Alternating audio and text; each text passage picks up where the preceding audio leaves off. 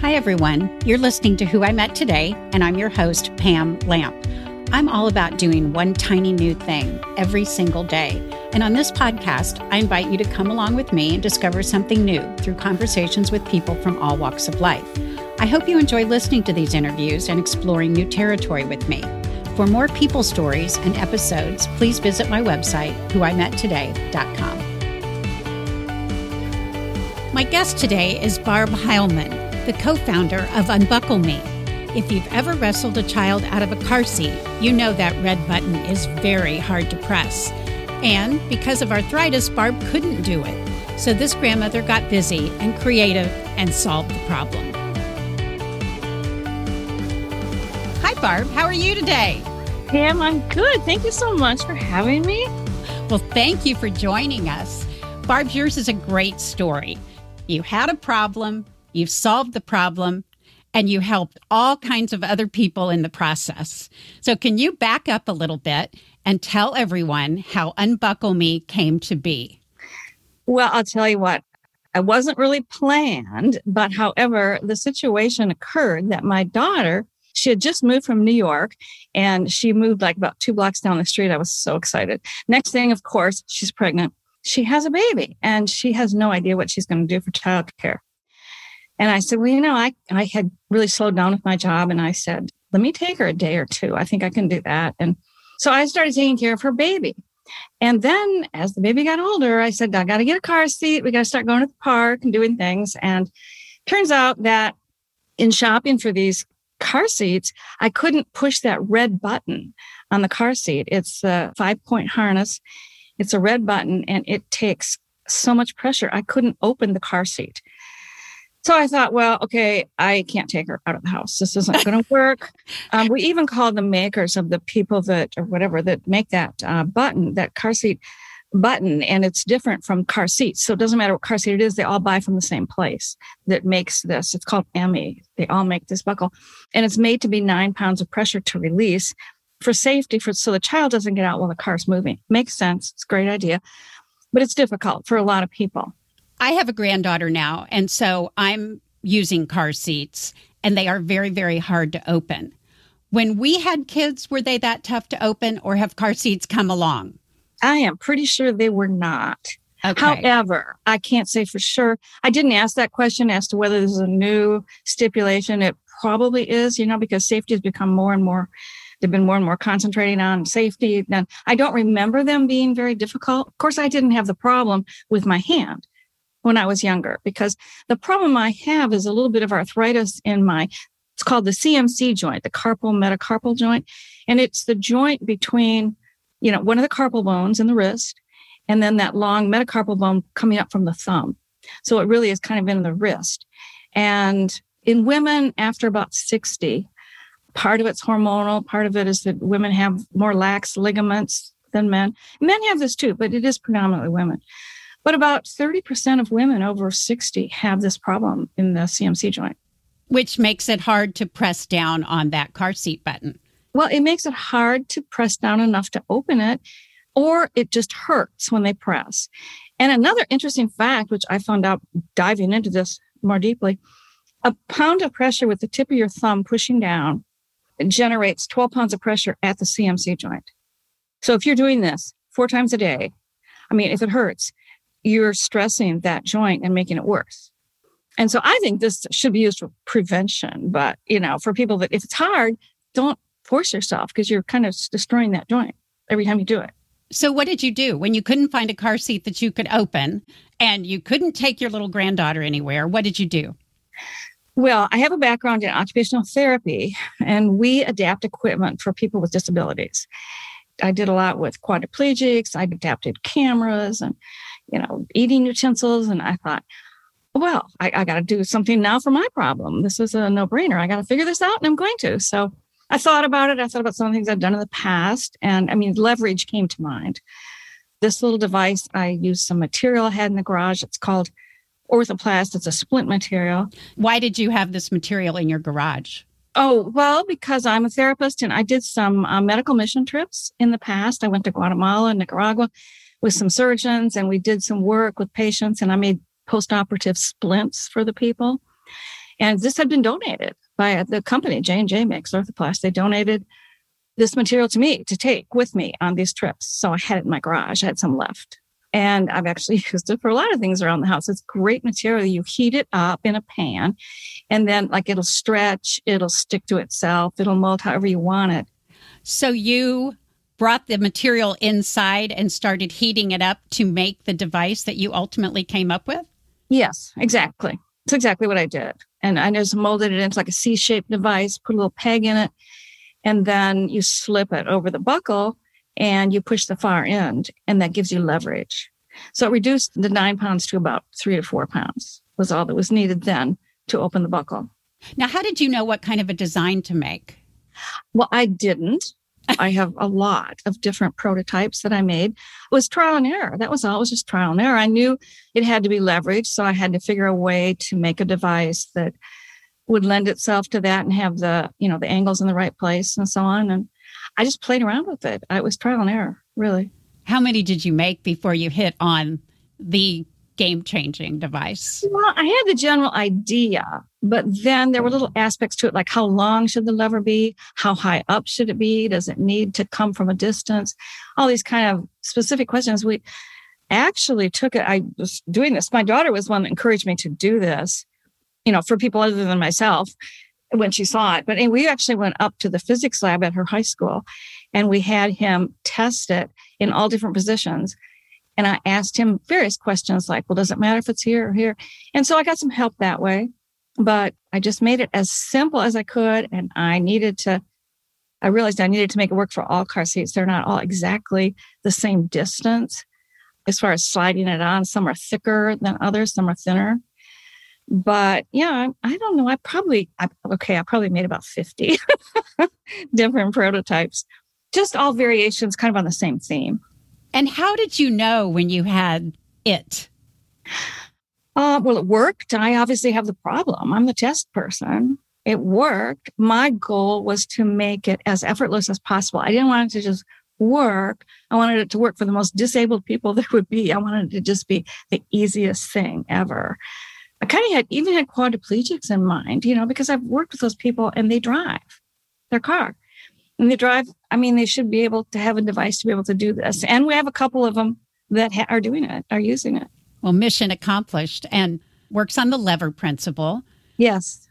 So after you had the prototype, I believe you and your daughter went to a baby convention? Yes, we did. We found this. It's called All Baby and Child. It's a juvenile product convention in Las Vegas. They have it every year. But there's a section of it that's called the Invention Connection, where you can come if you're not selling in the market and you just have a prototype. So anyway, we go to this convention and we filed for a patent before we went. And then we show people, different manufacturers will come up, various people will come by and look at it and give us feedback. And we were so excited that everyone went, oh, yes, that dreaded red button, hate it. So we got a lot of positive feedback. It was very good. And that made us decide that, we might have something here. I think we're going to pursue this. Did you have the name UnbuckleMe at that point? I think we did. Yeah, that was kind of a family thing tossed around. And I think that was my younger daughter who was very into keywords. And she said, well, people have to find it. Use a keyword like unbuckle. I like that. And so you actually went with this plaster of Paris looking contraption. Yeah, totally. To the convention and got all kinds of good feedback. Yes, definitely. But it worked fine. It worked really fine. So what happened then? You came home and hit the ground running? Well, I'll tell you, we met a lot of people there. We met a manufacturer there. We met people that could do CAD drawings, which was the next step. We had to have a 3D print, and then it was going to be injection molded. So then we had to come up with the money for the injection mold after we had the CAD drawing. So we went out and did a Kickstarter, and we were successful. That was a whole nother adventure that was nerve-wracking.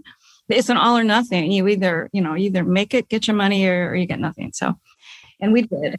Barb, let me ask you, did you know anything about CAD drawings and 3D printers and Kickstarter campaigns? Nothing. But, I think my daughter did. After all, I'm a grandma. What do I know about that kind of stuff? But it's fun to learn. It's so fun. It's so fun. I know so little about business, and I've learned so much about business. And it's just a whole nother area. And business is so exciting right now because of the computer and the internet. And yeah, I've learned a lot. So what were your roles? How did you and your daughter, Becca, divide up the roles of the company? Well, we really just worked together. In the beginning, we met a lot and talked about things, and we did a lot of trade shows in the very beginning. We met, Walmart and Nordstrom and all of these buyers at this convention, this ABC convention. We met the following year. We went 4 years in a row to this convention, and we met these buyers. These buyers go to this convention to try to find new products. That's how we got into a lot of these stores. She's certainly doing all the tech stuff. I'm just not. She's so quick. Even if I could do it, she's so quick. She's much quicker. So she's doing the marketing. And, by the time I got done with my part, which was really the invention. Which is a big part, a very big part. Over. Well, it did start it out, for sure. No, if it weren't for you, it would not be up and running. Okay. I know a lot of the people listening have seen you on Shark Tank because your Shark Tank episode has been broadcast over and over. At what point did you apply to Shark Tank, or did they come looking for you? I'm not sure how that works. Shark Tank it did before the pandemic, and I don't know if they're still doing it. They had open calls in big cities. So there was an open call where anybody can come. We went to New York because my daughter has a family in New York. We stayed there with the family. We're up at 5 a.m. in line, waiting with all of these other crazy people, waiting, and then finally get our chance to go in and do our pitch very quickly, do a pitch, show them a product. And these are not the sharks. These are producers of the show. This is a TV show. You just got to keep remembering this is a TV show. And this is just you and your daughter and the product. No other props or... Oh, no other props. Okay. So you pitch. We did that in New York and we pitched, and then you wait. Nothing. We didn't get anything. So then it was like, okay, well, that's not going to work. We were like, well, then we had kind of given up on that. And then I heard that they were coming to Dallas. There was another open call in Dallas. And I said, Beck, Dallas, not that far. She goes, oh, no, it's not. It's not. Come on, it's in Dallas. Let's go do it. I just wanted to go do it for fun. We did it. Did the same pitch, same thing at 5 a.m. And then we got a call back. And so that was the one. I mean, we were much in a better place by then. We had sold, we had our patent had issued, and we were in a better spot. But they still keep you hanging with, phone calls, and you have to fill out a lot of answers and papers. And we weren't sure. But eventually, anyway, that was the one that did it. And eventually they said, well, started asking more questions like, we'd like to bring you out and not do a taping if you're interested, want to do that. Well, when they bring you out to do a taping, to California? Yes, to the Sony studios out there. And you kind of think, well, this is it, They still keep you hanging like, okay, well, thank you. That's very nice, and you just don't know. And this was in 2019, is that correct? We went in September of 2019. And did you take your ice cream stand with you? Yes. So they're very nice about how they help you. They said, look, do a skit, come up with a skit. We had this little idea of me taking her to get ice cream and kind of getting stuck and can't get her out. The granddaughter. Yes. Which actually did happen one time. So it wasn't hard to come up with that little idea. So yes, the props. It's funny. As far as props, I had a third row of my van up in the attic that I'd taken out that I never used. And so they said, anything you want to send out here, we'll pay for you to send it out. I sent that thing out. Oh, wow. Of my van that had been up in the attic. And then we sent the ice cream stand. So did you build the ice cream stand? No, we found it online and we thought it was adorable. We ordered it and then they had us send it out there. So when we got there, we just flew out there. When we got there, all of the props were out. They had them arranged. Everything was ready for us. But we had sent them the script. And they played with that a little bit. They're like, oh, well, you have a doll. We really think it'd be nice if you'd bring your daughter. And we're like, well, no, she's only 3. I don't really think that would. And they were like, well, we really think it would be nice if you would have your daughter. And then we said, okay. And then if she would say a line, that would be really great. Like, okay, that's asking a lot of a 3-year-old. How nervous can we be, And I mean, we just felt like we didn't know if we were going to even get to go out there. This was all beforehand. So we were like trying to please them so we could go. And so, yeah, we said, okay. So she actually had a line, she said, UnbuckleMe. And she did perfect. She did absolutely perfect. She walked was out great. And she said, hi, sharks. She was so cute. It was so cute. And I will put the link to the show in the show notes so listeners can find it. So you had to be extremely nervous. Very. Even though they had the script. So they knew what numbers were coming and what sales and profits and that sort of thing you had. Well, the sharks don't. The sharks have not seen anybody that walks on that show. Got it. You do 26 pages of paperwork in the process before you ever get there. And if you have met those sharks at any time in your life, you cannot be on the show. They do not know who anybody is that walks out on that stage. They don't know anything about you. They haven't heard a single thing, not one thing. Interesting. It's a TV show. That's how it works. Did they do your hair and makeup? Yes. Oh, it was so fun. You looked great. We had a trailer on the grounds with UnbuckleMe on it. Really? We had to wait in, and then they came and got us and put us in another trailer and had us do our hair and makeup. I was like, whoa. It was so fun. It really was. Oh, that's so fun. Well, they loved you. They gushed over you. In fact, I remember Mark Cuban saying 1 or 2 or 3 times, I love these guys. I love these guys. Oh my gosh. They all loved you. So all exciting. 4 of the sharks made you an offer. How did you feel? Did you feel like our product is going to be a winner? I mean, we're just so excited. I couldn't believe it. I really couldn't believe it. It was wonderful. It was just amazing. I mean, the combination of nerves and then excitement. I told my daughter, I said, when it comes to the back and forth with the money, it's all about you. I'm not doing it because I just wouldn't have been able to. So she ended up doing most of that. And then we kind of looked at each other at the end and we both thought, okay, Mark and Lori, yeah. Oh, wow. And even Kevin O'Leary, who is pretty stern with everyone, was gushing over you. At the end, he came around, which was pretty fun, because he's usually never kind of wrong. But he did say, oh, I thought this was kind of silly, but now I see. So that was in September of 2019. Mm-hmm. And I read on your website that the deal, you did not end up signing the deal with the Sharks. Yes. Even though you had an offer from Mark and Lori that you accepted on the show, you didn't ultimately sign for various reasons. Can you tell us a little bit more about that? Well, there's a lot of due diligence and there's a lot of conversations. We talked to them a few times. They're all very nice. Talked with Lori on the phone. She's wonderful. But I think just back and forth, we kind of came to the conclusion that it just might not be really the best fit. And then there were some untimely patent things that appeared. And we didn't want to wait for the time period it would have taken to have with patents, you keep reissuing, whatever. It just was going to be a time factor that was going to take longer than we wanted. And we chose to not. And we're really happy now that we didn't, because actually the exposure you get on that show is tremendous.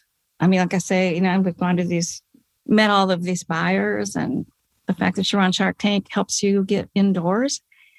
We really got everything we wanted. We're in Target and Walmart ordered our product for 2,600 stores in store. I mean, bye baby. We're going crazy on Amazon. I don't know what more they could have done. And now we have the whole company, all 100%. So we're happy about it. The truth is, like, about 40% of the deals that you see on the show don't close. I don't know if people know that. Yeah. So it's not all those deals close. There's a whole lot of due diligence has to happen afterward that, some do, some don't. So, but we're It was great. It was a great experience, and they're wonderful. They're all really wonderful. They made us feel great. Now, I know that the UnbuckleMe, the original product that started out as the plaster of Paris type material, is now in lots of different colors, because when friends have babies, I love to, I usually get them a book and wrap it up and then tie an UnbuckleMe on top with the ribbon. And I'm always very excited to do that. But you have other products now. Well, I'll tell you what, we sell a lot of baby products that we consider to be, that we like. Okay. We buy them wholesale and then resell on our website. So they're not our products. They're not your products. They're not. We are coming out, though, with a new product that will be our product. And that's going to be our kind of our brand that we work with is car seat safety. My daughter went ahead and got her license or whatever certified as a car seat technician. And we are trying to work really closely with car seats and safety. We consider our product to be a safety product. So we're coming out with it's kind of like cards in a binder, for an activity to do in the car seat. And it's in a book. It's called the Tote Book. And it's got activities, like the maze and how to draw this and can you find this and it's all for kids in the car seat. It's not, no screen time. It's a substitute for screen time. Wonderful. And it's a dry erase. It's a dry erase. It's got a little eraser and it's got 2 markers. And the markers, the thing about it is if they're on tethers, and then the cap is locked in to the bottom of the little tote book, so that when you take out the marker, you can't drop it in the car. Whereas mom's driving and, you drop the marker because they're on tethers. And then you have to put it back in this where the cap that's attached so that it won't dry out. And there's 3 different themes of the books. There's like Under the Sea, there's Princesses, and then there's, what's the other one? Princesses, Under the Sea. I know there's a third one, kind of trying to make it like male, female, generic. And then maybe there will be more in the future because you can take them out and insert the new one. So you can buy new ones. Well, I will be buying one. Well, thank you. Well, thank you. Because I'll be one of your first customers. Oh, well, thank you. Barb, did you ever think when you started experimenting in your kitchen a few years ago, did you ever think how this would turn into such a wonderful chapter of your life? Absolutely not. I simply was solving a problem for myself. I wanted to get this child. I wanted to be able to do the car seat. That was all. That was all it was. And I was really using it. And it was my daughter that said, Mom, there's got to be other people that need this. And I'm thinking, even within the disability area, which is where my mind went, there's a lot of grandmas. And a lot of grandmas are taking care of babies now. And a lot of grandmas have this problem. But what I think really did it for us was that there's 2 other markets that I was not thinking about at all. And that is the long fingernails. You've got all these women now with these long fingernails, and they break them. Every time they try to open that car seat, they break their nails. So they're buying it. And then now the other one is the parents and the moms with the 3 kids. And they got the 3rd kid in the way back. And the mom literally, like at drop-off line at school, has to crawl back over 2 rows and call back there and let the kid out for the carpool. Whereas now with our product, they can keep it up front. They pass it back to the child. Child gets himself out. And the carpool line moves on.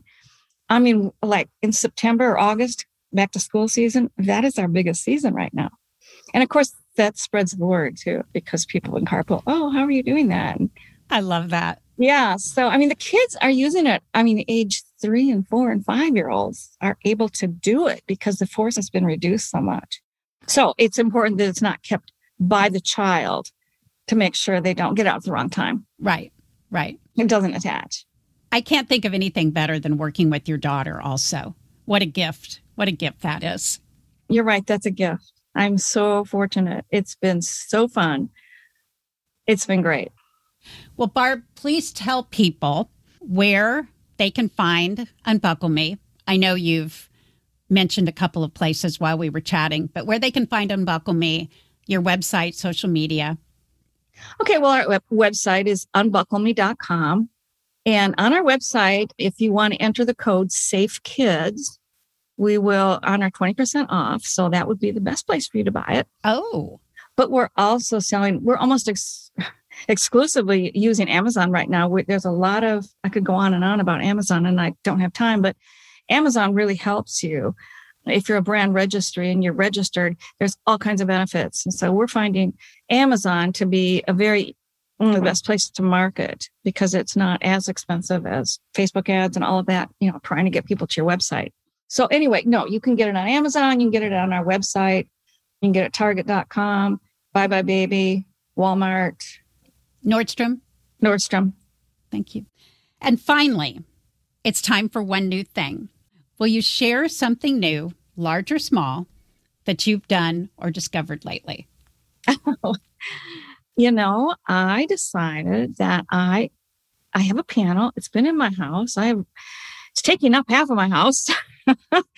I decided to take piano lessons, and I found someone in the area who had just moved. It came through on a Facebook neighborhood thing that, hey, does anyone want to take piano lessons? So actually, I'm taking piano lessons. I love that. And what's kind of really fun is that my daughter is also taking piano, and her two daughters who are 5 and 7.